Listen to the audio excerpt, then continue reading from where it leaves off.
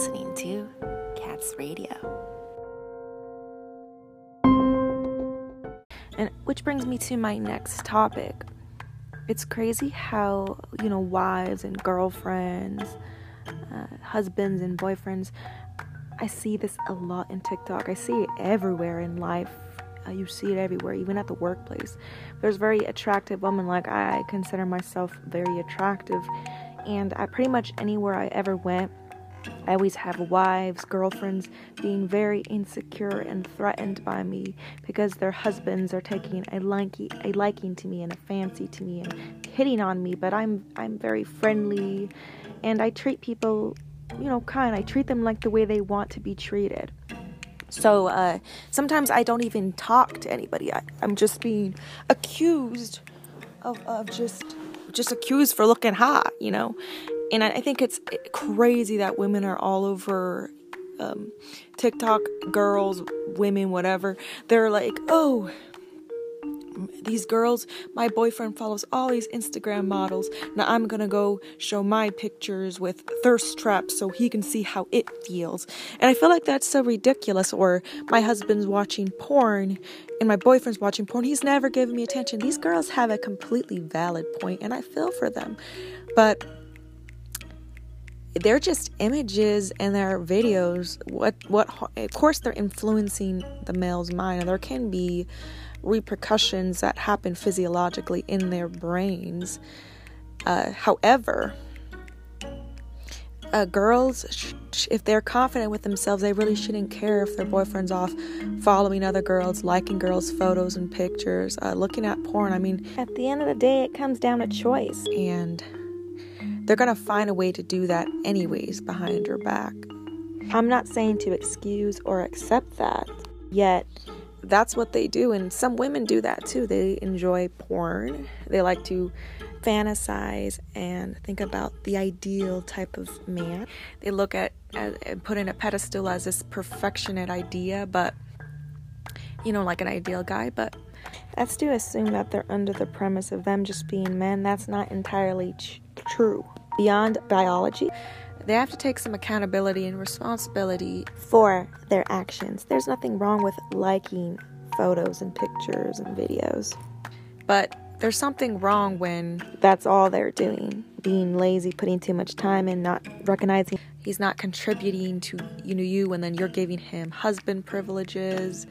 All that is a big no to me. Don't ever give a guy husband privileges when he's not married to, meaning don't move into his house if he's your boyfriend and act like his little wife. Give him fucks every night. Sucks, and do dishes. Like, that's a big no. You're pretty much just a fuck slave and maid. And even prostitutes are better at that point. So what I think from there is you definitely need to have him put a ring on it and put an ultimatum, or just find something else, because guys try to lead girls on. It can be 10 to 20 years until they think they can find something exceptionally better that's more excellent. So you need to be aware of that, ladies. And men, because I believe truly a man or woman, they already know what they want. If they don't know what they want, then they're there to play games because they're wounded and hurt and broken inside. So they're ready to replay that pain in other people and give them that pain and trauma that they have as a form of sadistic healing. But it's not healing, it's just a cycle that's vicious and continues on and on. They just keep running away from the problem of the wounded person deep down inside that's broken. So they use excuses of unavailability, manipulation, getting high, oxytocin, serotonin, addictions, feeling that chemical high honeymoon phase to distract and cope. The truth of their brokenness and hurt. And they're trying to do this player thing now because they feel like by them being a player, they can now not take accountability and responsibility and break so many hearts, like millions, when they were only probably broken a couple times. Now they go on ahead and try to break a million people. That's unfair. They need to do the inner work and stay away from people. They act like people aren't important and indispensable. Like something you can throw away like trash. Why don't you stay away from people and sex for a while and work on yourself? Do the inner work, I never really understood that whole player culture. Those people are the most biggest cowards ever, and they feel so great, but really when they get all stripped away and they find a real woman or a man, then all of a sudden they want to block you and act like, well, I get attention from all these other females, or the woman, I get attention from all these males, and fuck this other person, they're not giving me the attention I want, then fuck it. And then they treat people like that. Like, no, when someone's blocking you, there's a high emotional attachment to that. You're probably injuring a little bit of their ego. You might have said the truth too much. You probably didn't respond quickly, hastily, swiftly to their beck and call, because they're so used to this from other people. This is superior, alpha, whatever they're believing in their heads. But no. Simply an inflated ego complex of narcissism, whatever you want to call it. There's so many labels people use for this type of stuff, like call it sociopath, etc., but you get the gist.